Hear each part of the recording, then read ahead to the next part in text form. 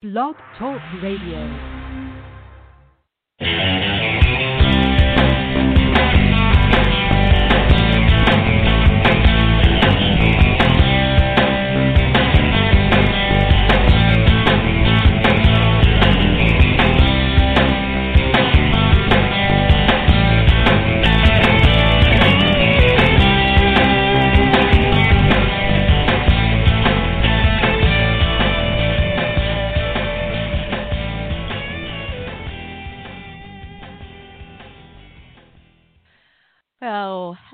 Good evening once again. Welcome back to Madam Perry Salon, the podcast that loves you, the podcast with more celebrities than the inauguration, and that is the truth.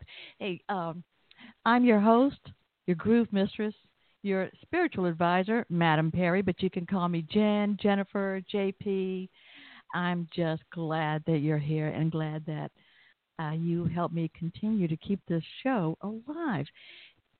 You know, a lot of people have been writing on reviews, and thank you for every single one of these. Your reviews on Stitcher, Apple iTunes, or Apple Podcast, everything that you like the variety of guests. I want to know what you want, but they say you like the fact that sometimes it's somebody you know, like maybe Donnie Most, who was Ralph Malph in Happy Days, and has still got a career, still doing films, and got a new CD out of swing music. He's very Bobby Darin-like, very good.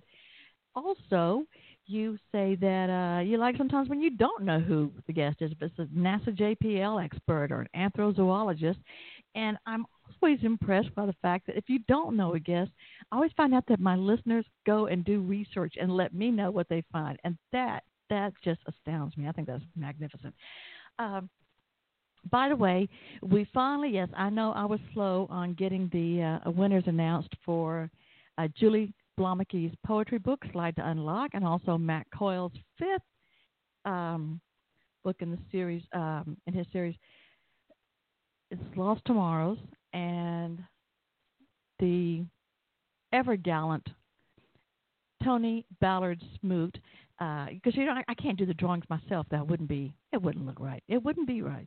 So I had Tony draw them for both books, and he did. He made a video, and he is in his spaceship with his uniform on. You can tell he's part of the Starfleet Academy, and he read those, and thank you very much. And the winners of Julie's book was Kenya Colbert, and the winner of Lost Tomorrows by Matt Coyle was Keith Allen Hayes. And so you probably should get your books any day now. Okay.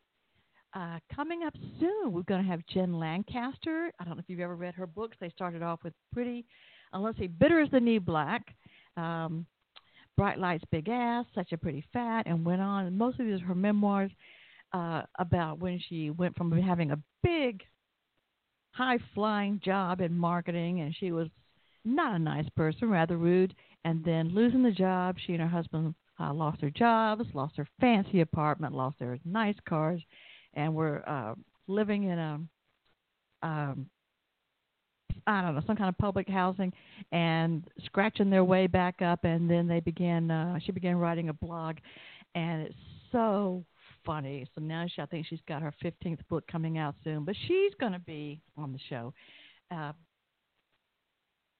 I think it's October the 2nd. So looking forward to that for sure. And then tomorrow night is Nashville singer Wendy Moten, and Michael Debar last week. People asked me again how to find his video. Michael Debar was on last Monday. It's a documentary about his life called Who Do You Want Me to Be? And you can rent it or buy it on Amazon Prime. And you can also listen to him every morning on Little Steven's Underground on Sirius XM Radio. But he was a lot of fun. So now tonight is a guest I am so excited about. He's got a lot of fans, and I can see why after starting to read his books and read about him. I know he has had at least, I think, probably more by the time this happens, 12 books and about 400 other items published, ranging from poems in Chinese, trucker fiction in Truckers USA, a story in an honest-to-God Norton Anthology, book on Greek Magical Papyri. Maybe he'll correct my pronunciation. More Cthulhu Mythos stories than Lovecraft himself. Story Norwegian Anarchist magazine. He's, I could tell you more about him, but it's going to be even more fun to just bring him right here in the Genie Bottle for the very first time. Let's be very nice because we want him to come back. And welcome, please, for the first time here in Madame Perry's Salon, Don Webb. Don, welcome. So glad to have you here. I'm so glad to be here. I really like the look of the Genie Bottle. This has a completely great cultural vibe because, I was a kid of the 60s, and so I Dream of Genie is just part of my cultural inventory. Thank you so much for having me, and I'm looking forward to talking with you and any of your call-in listeners if they want something to say too. I just published my most recent book called Building Strange Temples, which is a horror fiction collection, and we'll talk about that, and then anything else that comes up tonight. Yeah, Building Strange Temples is fresh, isn't it? It is very fresh. It actually came out 3 weeks ago. It's available, of course, on Amazon and other sources. The publisher is Ramble House. Ramble House mainly brings out classic weird fiction and classic detective fiction. But years ago, I was talking to the owner of Ramble House, and I said, well, I hope someday I'm famous enough for you to bring out one of my books. And he says, well, I just bring out dead people. And I said, well, what if it's a really good book? And so they have an extensive catalog, but the only two living authors they have is Richard Lupoff and myself. So it's interesting because a lot of times I'm talking to my publisher, and he's like, yeah, the dead guys never tell me what cover to use. Oh. But I think we see why he stuck with him for a while. I've heard a lot about publishers. So.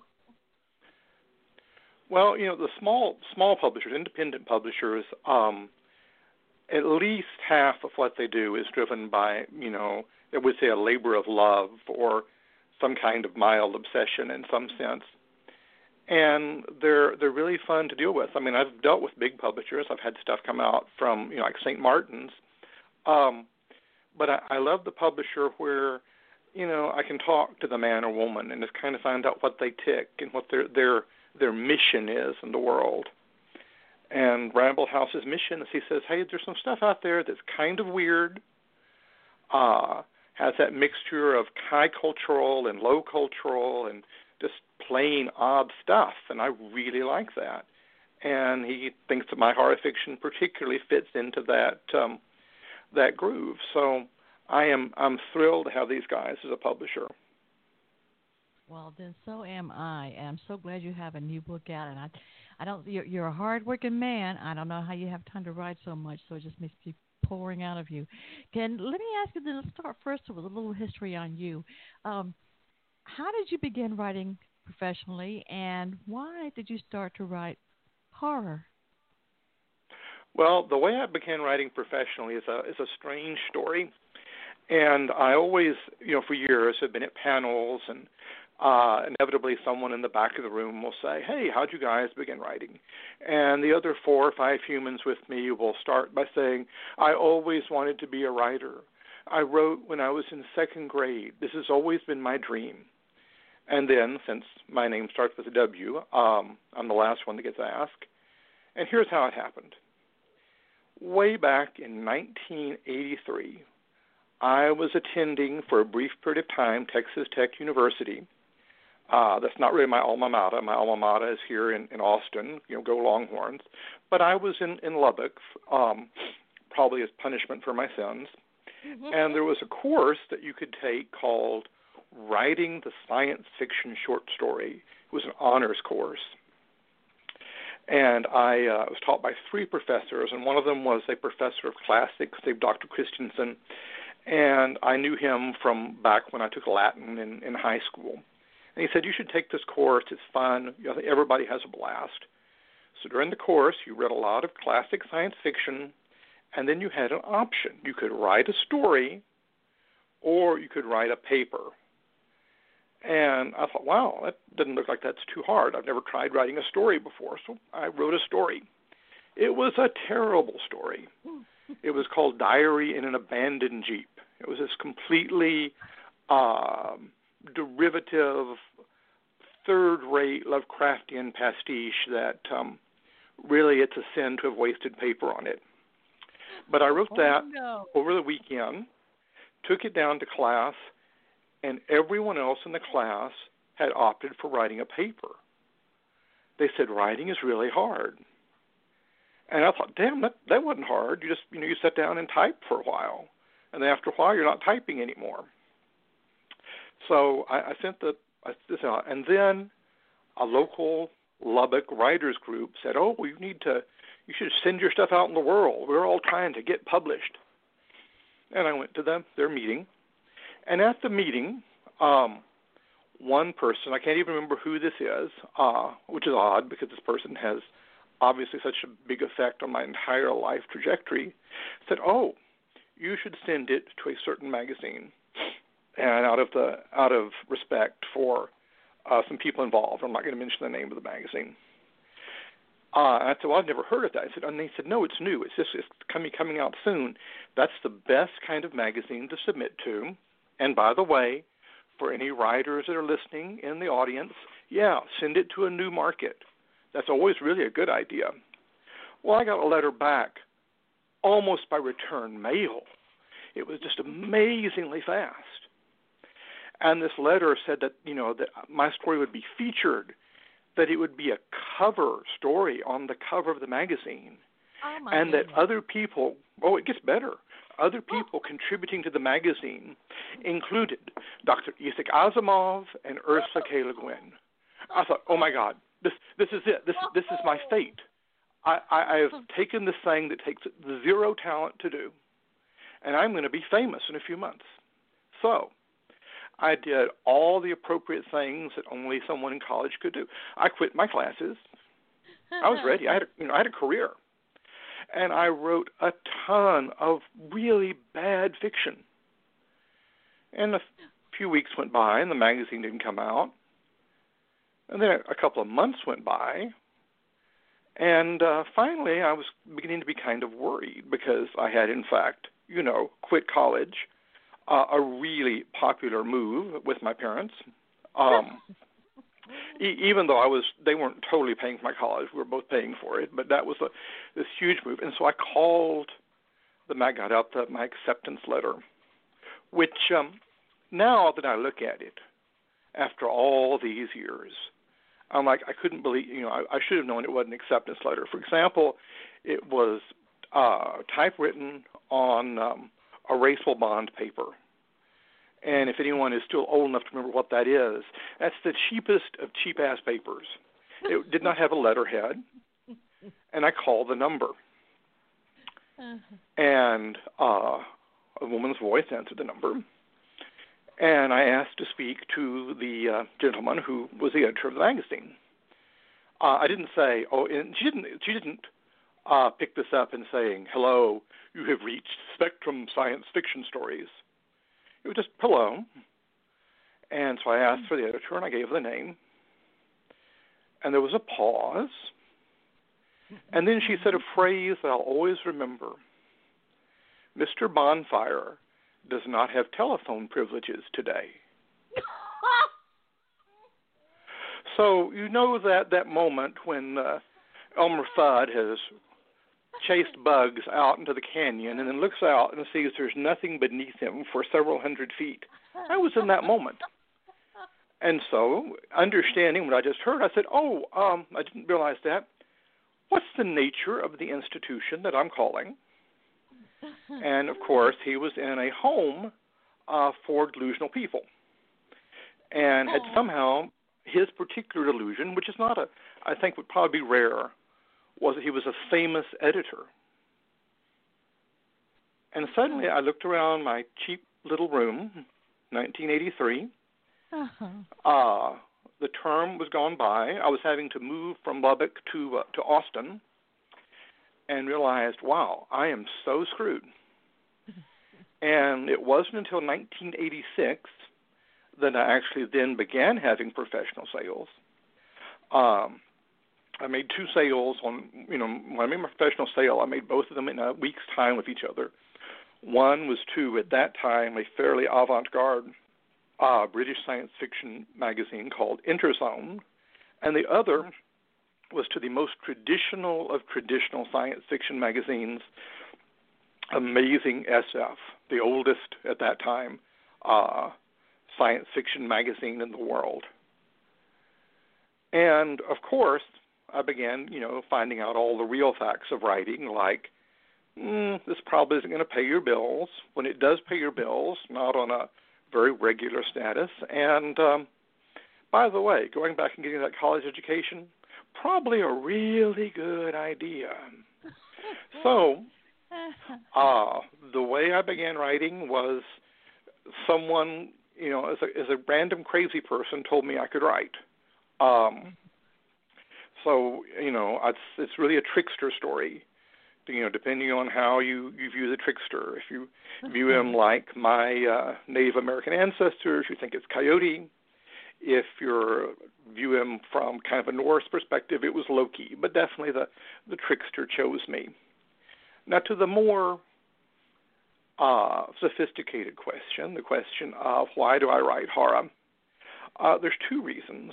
I will give you the cynical reason and the deep reason. The cynical reason is I always say I write depending on who's buying my fiction.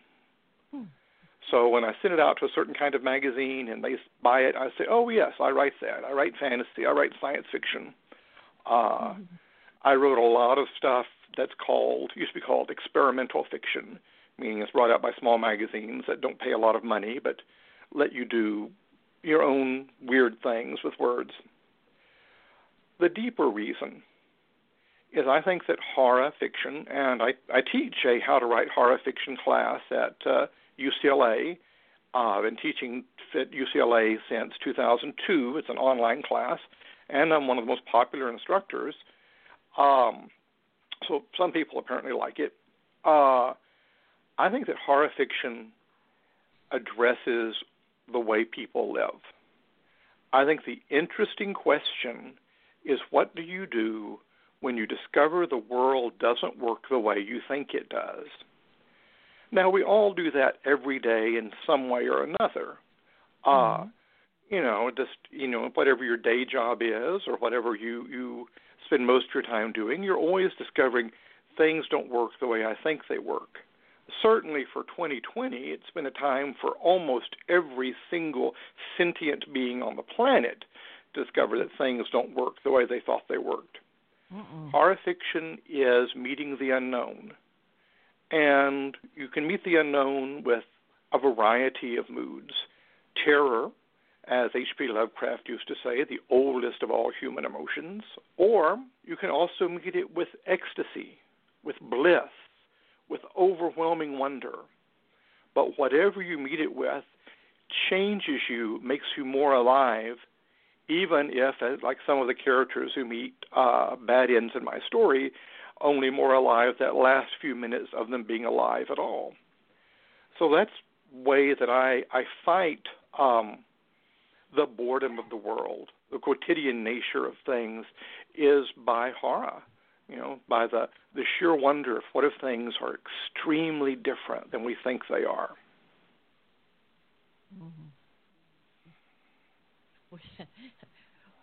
Which is kind of what we're going through now as well. Well, it is. We're going through a time now where we're seeing horrific reactions. Some of the ones that we're seeing, we have a hard time understanding this is the way people work. We're living in a time now, for example, when a lot of people are in total denial of a massive, pandemic that's hitting the world. However, one of the ways some humans react to the shocking or the weird or the terrible is just to deny it. That's just not there. If I stamp my little feet hard enough and fold my arms over my chest, I can make it go away. Unfortunately, for 194,000 Americans, didn't go away. That's one aspect of horror. The other aspects of horror is you get used to it, or you make the most of it, or you use this in a way to even discover some kind of new way of living and being. The effect this is going to have on the planet for many, many years afterward is going to be, this is the year more people found themselves. More people on a daily basis are having to confront their own mortality or the mortality of those near to them. More people have to confront with other things, such as the sheer boredom of being home or not being able to go down to the movies and get that hot tub of popcorn. So for the first time, certainly in my writing career, which goes all the way back to 1983, I realized that the average human is experiencing horror, not because they decided to pick up a book by Thomas Ligotti or Stephen King or whatever, hopefully me, but because it has come and is knocking at their door. And it's interesting to me, since my own introduction to writing was in some ways horrific and comic, and that in some ways chose what I was going to write about, everybody's going to have that experience. The rest of our lives, people are going to begin stories with, that year that we all stayed home. That will be a universal mythic phrase in every human's vocabulary. I am glad that stuff's still going on during this time. I'm thrilled that my publisher brought out this book. I have another book coming out in May, but it's an esoteric book. It's nonfiction. I write occult books occasionally called The Energy Magic of the Vampire that Inner Traditions is bringing out.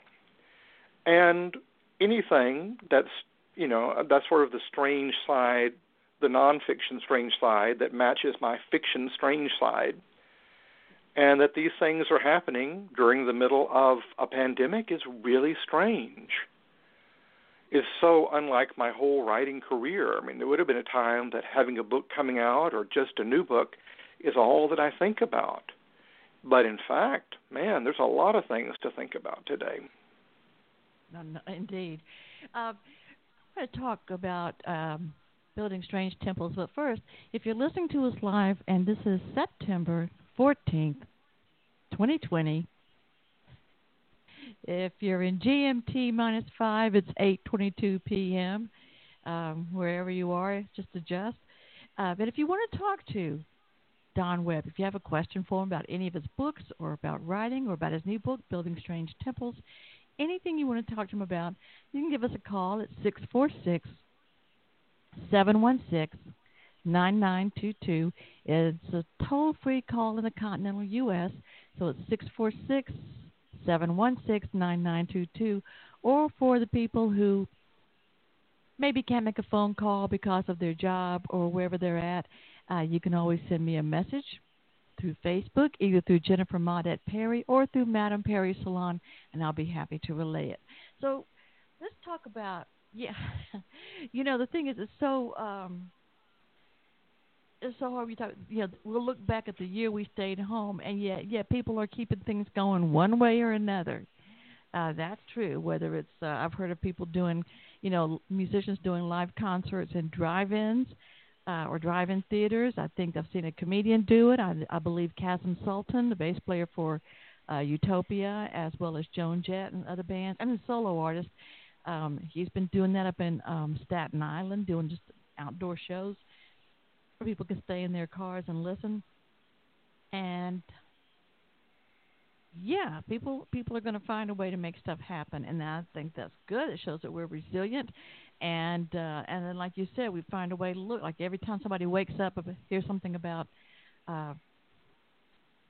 whether it's the weather, due to climate change, and how now things seem to be ramping up much faster than expected, or murder hornets, or what was it, the medical advisor to the White House about demon sperm and alien babies and stuff, and people start to saying, well, was that on your bingo card? Was that on your 2020 bingo card? So, everybody tries to find a way to sort of keep from totally falling under, even though they do get depressed. But let's talk about building strange temples.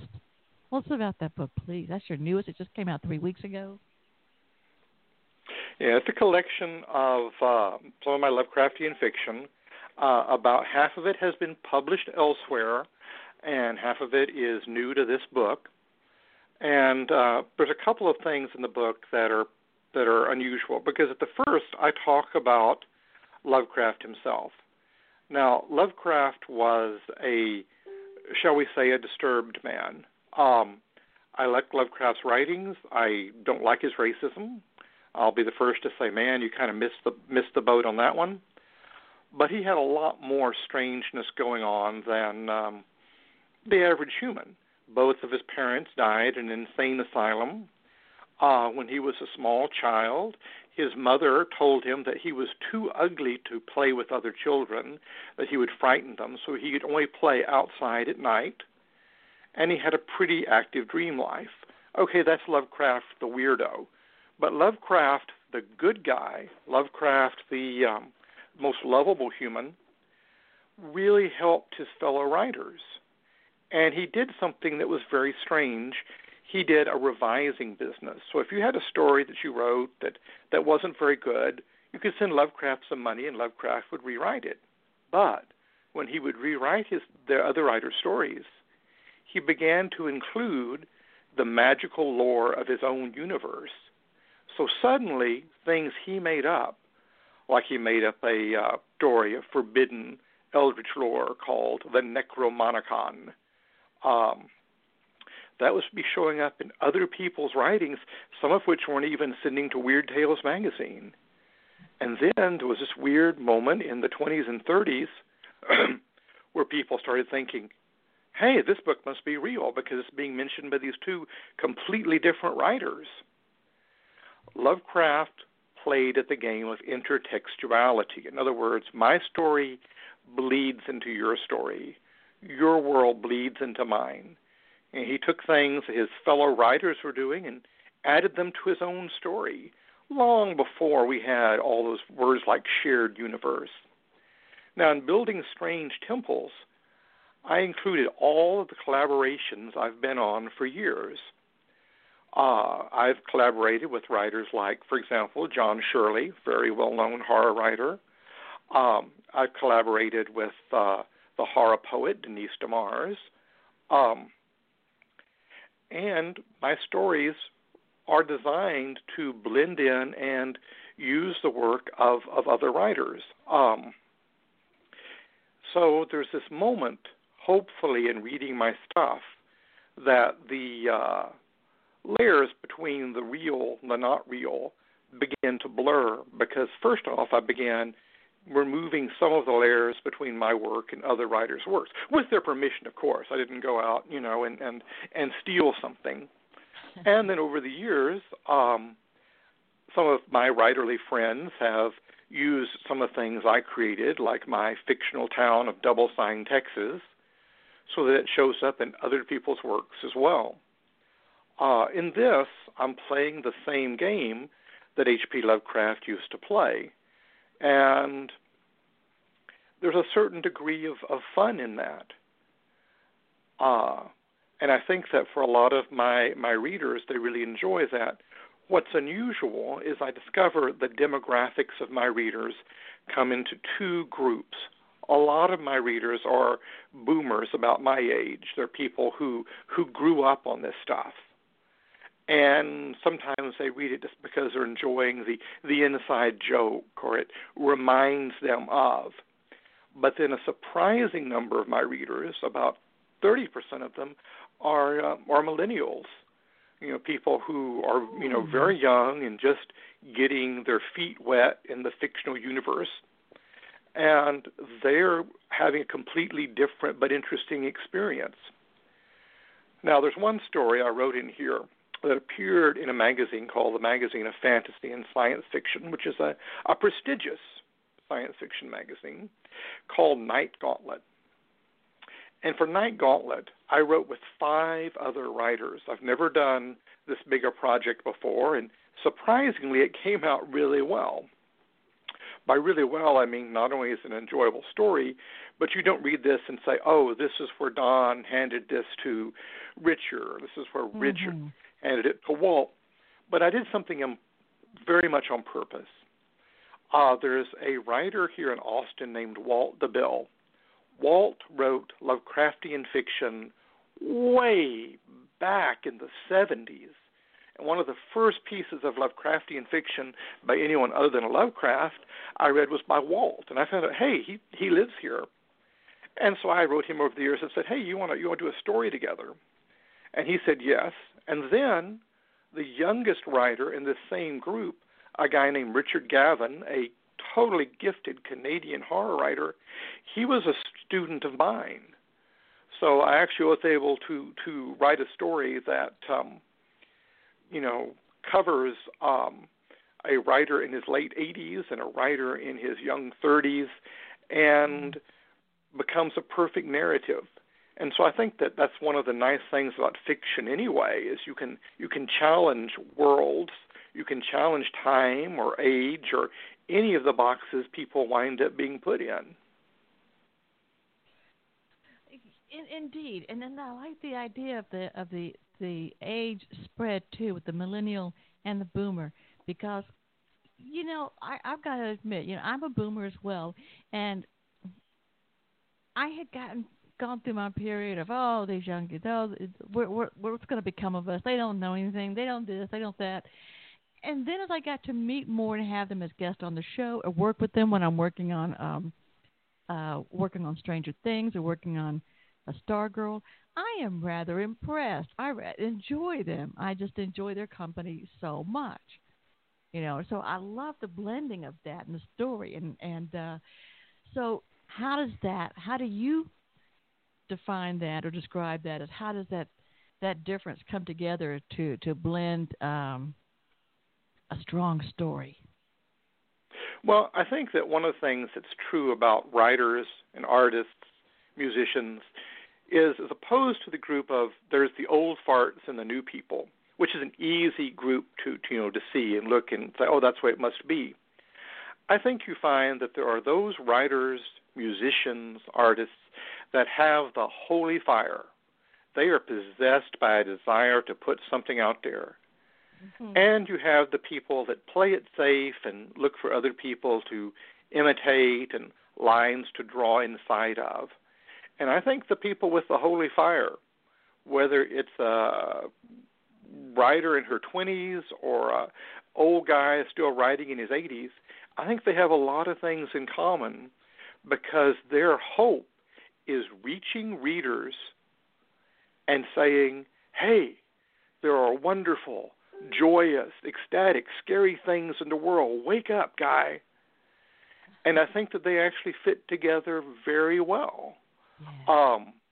I think that a lot of times the groups we think of are groups that are made so, things can be marketed to us or that we can understand our behavior. Nothing excites me more when somebody picks up something I've written and contacts me and they're really different than me, whether it's a young woman in Moscow or older guy in some parts of Texas that just wrote me now who said, hey, I've been reading your stuff for 30 years, which that felt me feel really good. And he said, yeah, I didn't start reading till after I retired. And that was just that was a startling moment. I was like, oh, wow, you're in your 90s and you took the time to, Facebook friend me and the whole bit. Of course, I know Facebook is kind of an older person's game in some ways. But that tells me that although maybe my fiction doesn't have mainstream appeal, it appeals to weirdos just like me all around the world. All those people who are touched with a little bit too much of the dreaminess in their makeup. Yeah. All right. I got you there. Yes, indeed. It's like finding your tribe, all generations of the tribe. No, that's absolutely, it's a call. And I think that's that's inherent in just the very idea of art. I mean, that had to be true for the first man or woman that painted on a cave wall, because not everybody in the tribe said, "Oh, you did a picture there of a buffalo, and there's a guy with wings going after him. Yeah, that's really good there." But there's the one or two members of the tribe who looked at that and said, "Oh, wow, you did a picture of a buffalo, and there's a guy with wings going after him." Sometimes you can even see in art of any era, or writing or music of any era, that moment where things leap out at you and you say, man, that person had the holy fire. Just a couple of days ago, I was in a sad mood, as like, a lot of people are these days. And instead of, listening to the music I normally listen to, I'm a major fan of Steely Dan, I was listening to Bach. I was listening to Jesus, the Joy of Man is Desiring. And I was transported by that. And I could see what Bach was trying to do. And that is to speak to that part of the human that wants a certain transcendence from the day-to-day world. I'm just thrilled that I get to do it and people want to buy horror fiction. And I know I will never be a name as big as Stephen King because I don't write horror novels. I think the short story is the best form for horror. And that's a limited market these days because publishers like novels because they're a more sure deal for sales. That's why I'm thrilled that there's people like you that let some of us who are a little further from the trough get out and try to contact our readers. You too are obviously a priestess of the holy fire, working against the day-to-day grayness of the world. I've been a priestess, all right. Yes, you're right. I never thought of it as of the holy fire, but yes. Thank you. Thank you. Well, who else would choose a genie bottle as the place to have their meetings? Right. That's a little different than Dick Cavett's couch a few years ago. I should have mentioned that to Cavett. I guess I met him at a book expo, which, I think you would have I know you've done a lot of conventions, a lot of cons, you've led a lot of panels, and I've, in my research, I've gotten to listen to you on different shows and see pictures of you different places. And I think it would be so much fun to see you at a Book Expo America where there'd be. Have you been there yet? I have not been there yet, but maybe this year when when we start traveling again. Yeah, maybe when we all get out to play, or you're in Austin, you can come on over to Arizona when we start back the Wild Wild West Con in Tucson. Which won't be till 2022, but yeah, I'll get together. And as I've been telling our mutual friend, Rebecca McFarland Kyle, it has been my dream, my plan, and she knows about this, to take Madame Perry's Salon on the road to where I'll have a tour bus. Hopefully it'll be the nice country western singer style, but maybe not that fancy. But where we'll go around the country, people get on for a couple of cities or states or longer, and some people get off in different places, but we'll stop, do a show, sell your books, read, play music. That's mine. I love that idea. This approach to art that has cross-fertilization is one of the best things in the world right now. I mean, we're living at a time now of such huge polarization where people are put in camps. Art has a great way to be healing, and cross-fertilization is the best. I mean, it's the greatest thing for someone that comes down to hear, a Texas swing band and winds up buying a vampire novel, or comes down to hear a poet read and suddenly discovers, hey, I really like African music. These moments of cross-fertilization are really great, and that's kind of the healing thing that's going on against the polarization of the world. Art will eventually trump politics because politics is based largely on hatred, and hatred is exhausting. No kidding. One of the reasons I think America is so sick and so prone to disease now is not just the terror of the diseases, but the mood of the people. That being worn down also is not really great for your immune system. I agree with you there, and I've seen. I'm not medically trained by any definition of that, but I've always felt like I've seen people who hold such a grudge and hold on to such anger and sometimes manufacture it, and they always seem so ill and always feel sad. They could, your illness may be real, but I think you could pull back on that if you just didn't have so much hate that you were hanging on to. But it's hard to tell people that once they're in that rut like that. I want to talk more about different things about you. Your class at UCLA, you're teaching at school now. I mean, you have 2 teaching jobs right now, and also about writing and maybe about magic. But I want to, I've got a little message to play right now, and it'll be about 1 minute, so it'll give you and me both a chance to get a drink of water. And then, okay.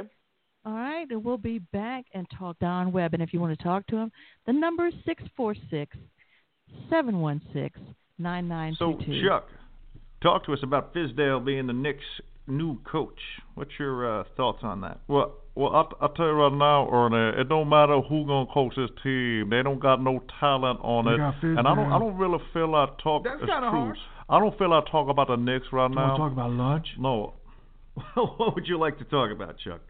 See, Ernie, I've been listening to a podcast called Madame Perry's Salon. And I think Jennifer Perry, she's a great host. I mean, she got all these bestseller authors, Rostov, all the comedians. What about people that don't have rings? Here we go again. Real funny. Real funny. But I think she's great, and I think people would love her show. She got a great laugh. She make the laugh come out of nowhere, like an eagle come in there and just steal the whole show. It's a beautiful thing. It's not terrible. Don Webb, I always think if people say you're not terrible, that's a pretty good thing. That's a really good thing. Well, listen, as I was saying, if you're listening live, you can call and talk to Don, 646-716-9922. It's a toll-free call in the continental U.S., or you can message me on Facebook through Jennifer Maudette Perry or Madame Perry's Salon. But some clever, this is the kind of reader I expect from you. Somehow managed to email me. And so I'm going to read that to you. He says, okay. Greetings. A question for Don Webb. Apart from past writers you admire, what are other dominant recurring influences on your horror fiction? Current events, myths and dreams, something else entirely? And it's signed, Many Thanks, Nishenti. I will talk about some of my reoccurring experiences. In addition to other writers, there's a few things that I draw from. For one thing, I live in the American South, and as my friend Joe Lansdale says, if you read in the South, you have to write weird fiction. God, my voice turned into Joe while I was saying that. I love that. Because I come from a family of storytellers. My father and mother were great storytellers, and that's a highly regarded skill among my family. I am fascinated by unusual and odd things in history that didn't get enough airplay or that people don't know. And I have I am interested in certainly in dreams. I mean, I've heard people say, I'm not creative. I heard all these people say that. And I said, well, what'd you dream last night? And they'll tell you about this dream they had that was set on a Dairy Queen on the planet Jupiter. And I'm like, my God, how can you say you're not creative? Where do you think that came from? Your head did that.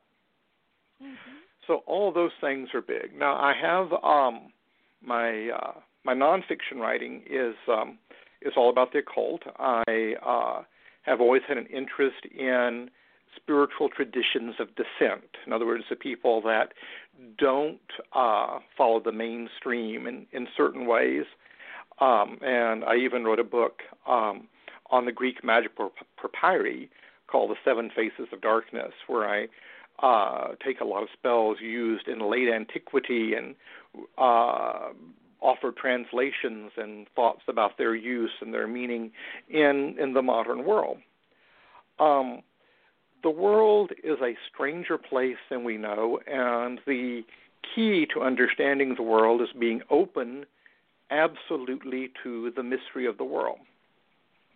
I'll give you a really short example of that, and then I'm going to talk a little about not being terrible. My short example is one of the podcasts I have lined up, not for this book, not for Building Strange Temples, but for the upcoming nonfiction book, The Energy Magic of the Vampire, is with Whitley Strieber. Now, Whitley, of course, wrote a book called Contact, his experience with extraterrestrials. Well, the way that I met Whitley was a little strange. Some years ago, I had just finished reading his excellent little book about werewolves called Wolfen. And I was working on my first book, on Uncle Ovid's exercise book. And I needed the name of a character. And, there was, Strieber's book sitting on my desk. And so I just typed in Professor Strieber and made him a character that taught Greek literature. Well, it so happened at the beginning of last year, back in 2019, Whitley had no idea who I was. He was totally unaware of that. He had a dream, and his dream said, you should search your name on the Internet. And so he went in and put his name on the Internet. And, of course, the first 400 or 500 hits is about Whitley Strieber and extraterrestrials. But then he got a hit that quoted my story, Professor Strieber talking about death customs, not cults, of the Greeks. And he thought, wow, that's so important to what I'm trying to write about now. And he put it in his latest book and said, I don't know who this Don Webb is, but he put this in there. Of course, I put it in there because I'd read his book.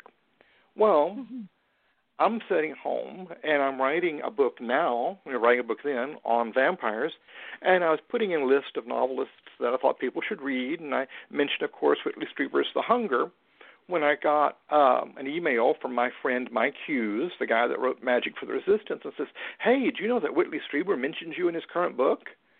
And I said, no, why, And he said, I'll read it to you. And he read that to me, and I thought, that's really cool. So I just sent him, like a postcard, because I had just, literally had just typed Whitley's name, and I sent him a postcard. And so Strieber contacted me, and I want to be a guest on his show. Now, you have to have a degree of openness to the unusual that you would allow ping-pong synchronicities over 30 years to bring people together. Because most of the time, you would have never noticed it. You wouldn't have been open to it in the first place. But the devil is always in the details. The trickster god shows up in the oddest ways, and if you pay attention to him or her, they will make your life more interesting. Now, you did say that someone told you that you were not. I'd like to hear your little promo piece where you're not terrible. I'm going to tell you one of the nicest things ever said about me. I was working with a film crew back in 1995, I believe it was, and it was for a documentary on American occultism that never got made, never came into being. One of those things you spend a lot of time trying to do. But the film crew the week before had been filming interviews with Charles Manson. And we're sitting around on our off time, just shooting the crud as you do with people. And the head cameraman said, well, Mr. Webb, I want to tell you one thing. You're sure a lot nicer than Charlie Manson. So, in case that's ever a question you have, because people often would say, I'm sure ask themselves, how nice am I on a scale of 1 to Charlie Manson? I am nicer than Charlie Manson.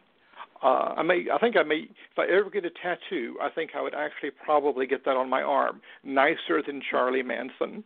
So may I, when people ask me what Don Webb is like? Mm-hmm. Okay? Absolutely. Absolutely. No, I think that should be a touch base.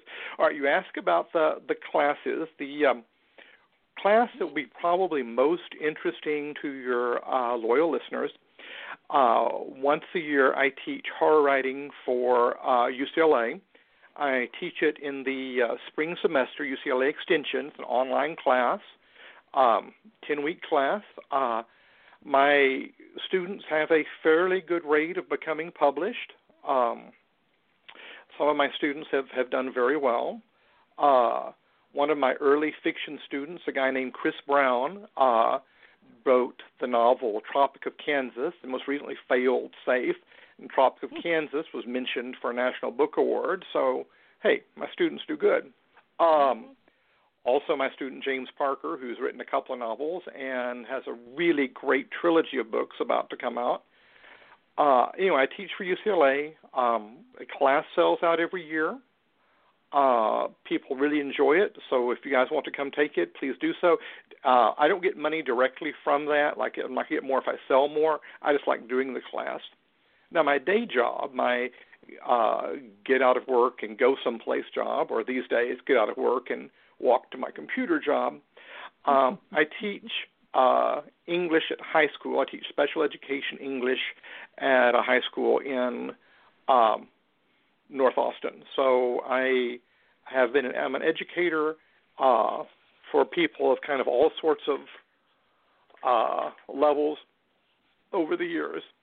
So those would be the two most common jobs, the day job, high school teacher, the night job, teaching folks how to write horror. And I've been doing that at UCLA since 2002, so apparently there's a lot of people that think I do that pretty well. Obviously. And, it sounds like fun. I've taken a UCLA course, and I think I've been wanting to look for something else, another one. So, I might get up the nerve to take it. Hey, by the way, we've only got a few minutes left, and I've got so much more to talk to you about. But thank you for being so generous with your time with me tonight, Don. And so I've got a couple more things to run through quick. First of all, remember Don Webb's newest book called Building Strange Temples. It's out. You can get that on Amazon or wherever you get your books.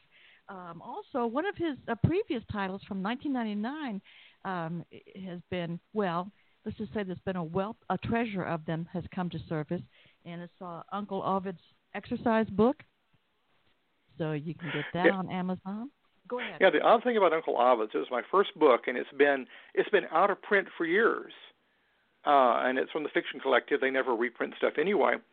But apparently, in doing an inventory of a warehouse, some cases of it showed up. So weirdly, I got a small royalty check, and I said, hey, wait a minute, this book's been out of print for 20 years. What's this?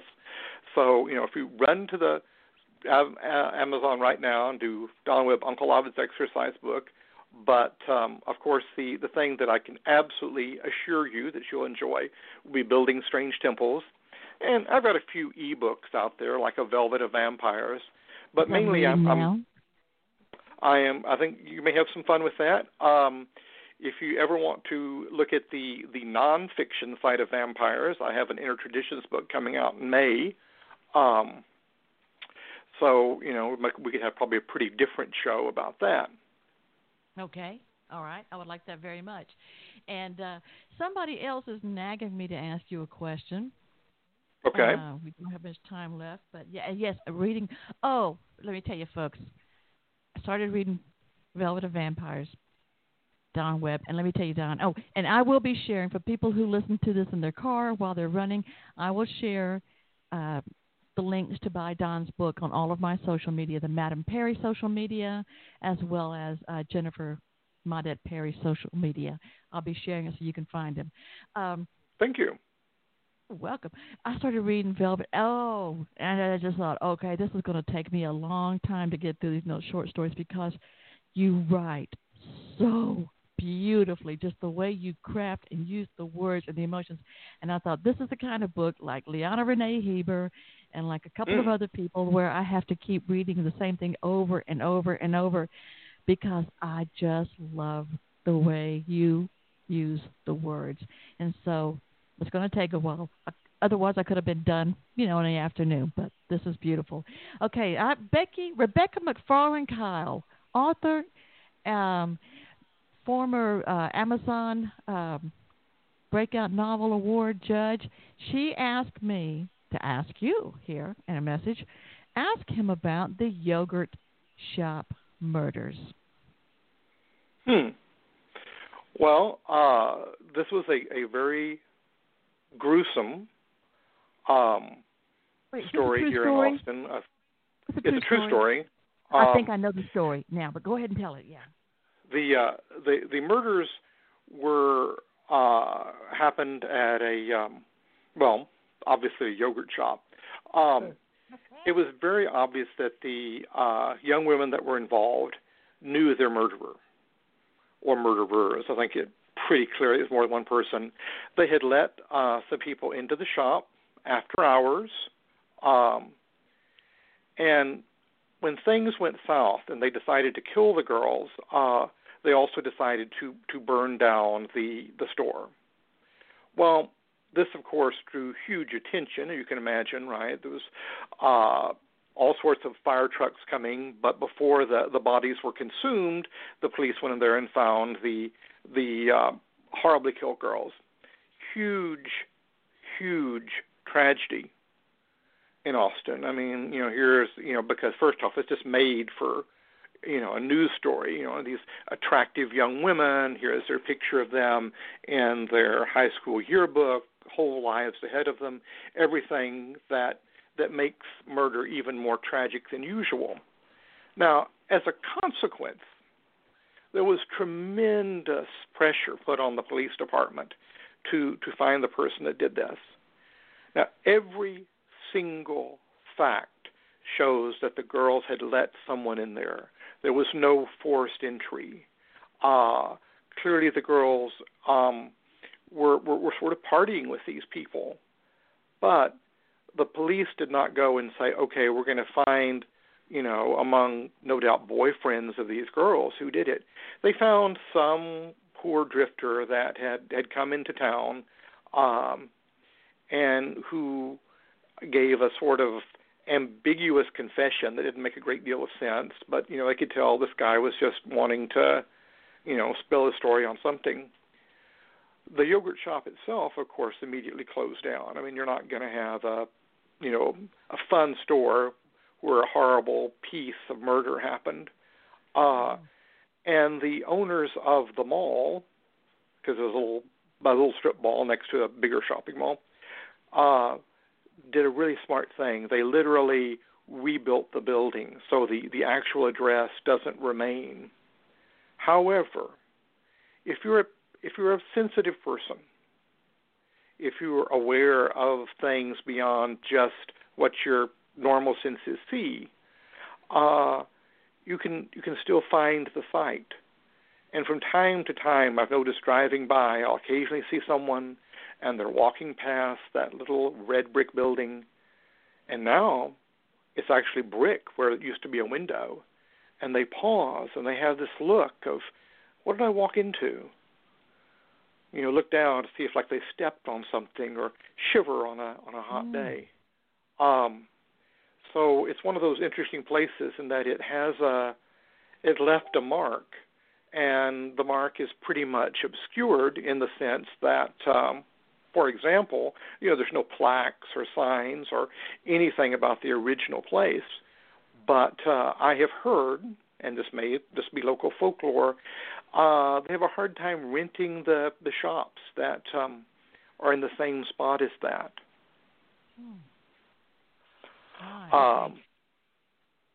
Oh, that was not the story I was thinking of. Yeah, I did not know this one. Wow. All right, Becky. I got your story. Well, all right. Well, you've heard the voice has told us that we're out of time. Yeah. Wow. What a story. Don Webb, thank you so much for being here. And as I said, I'll be sharing on my social media how to get your books and how to, if I get a link to how to take your classes at UCLA. And this is Madam Perry saying, thanks, Don Webb. Be good to each other. Be good to yourself. Don, you going to come back sometime? Thanks so much for having me. Totally a blast. Well, when you were the naughty kid, swinging everything you did, you jump and jive and bop and sing, saying everybody's got to swing. But Mom and Pop were right on time. They helped up all your nursery rhymes. So when you started off, you...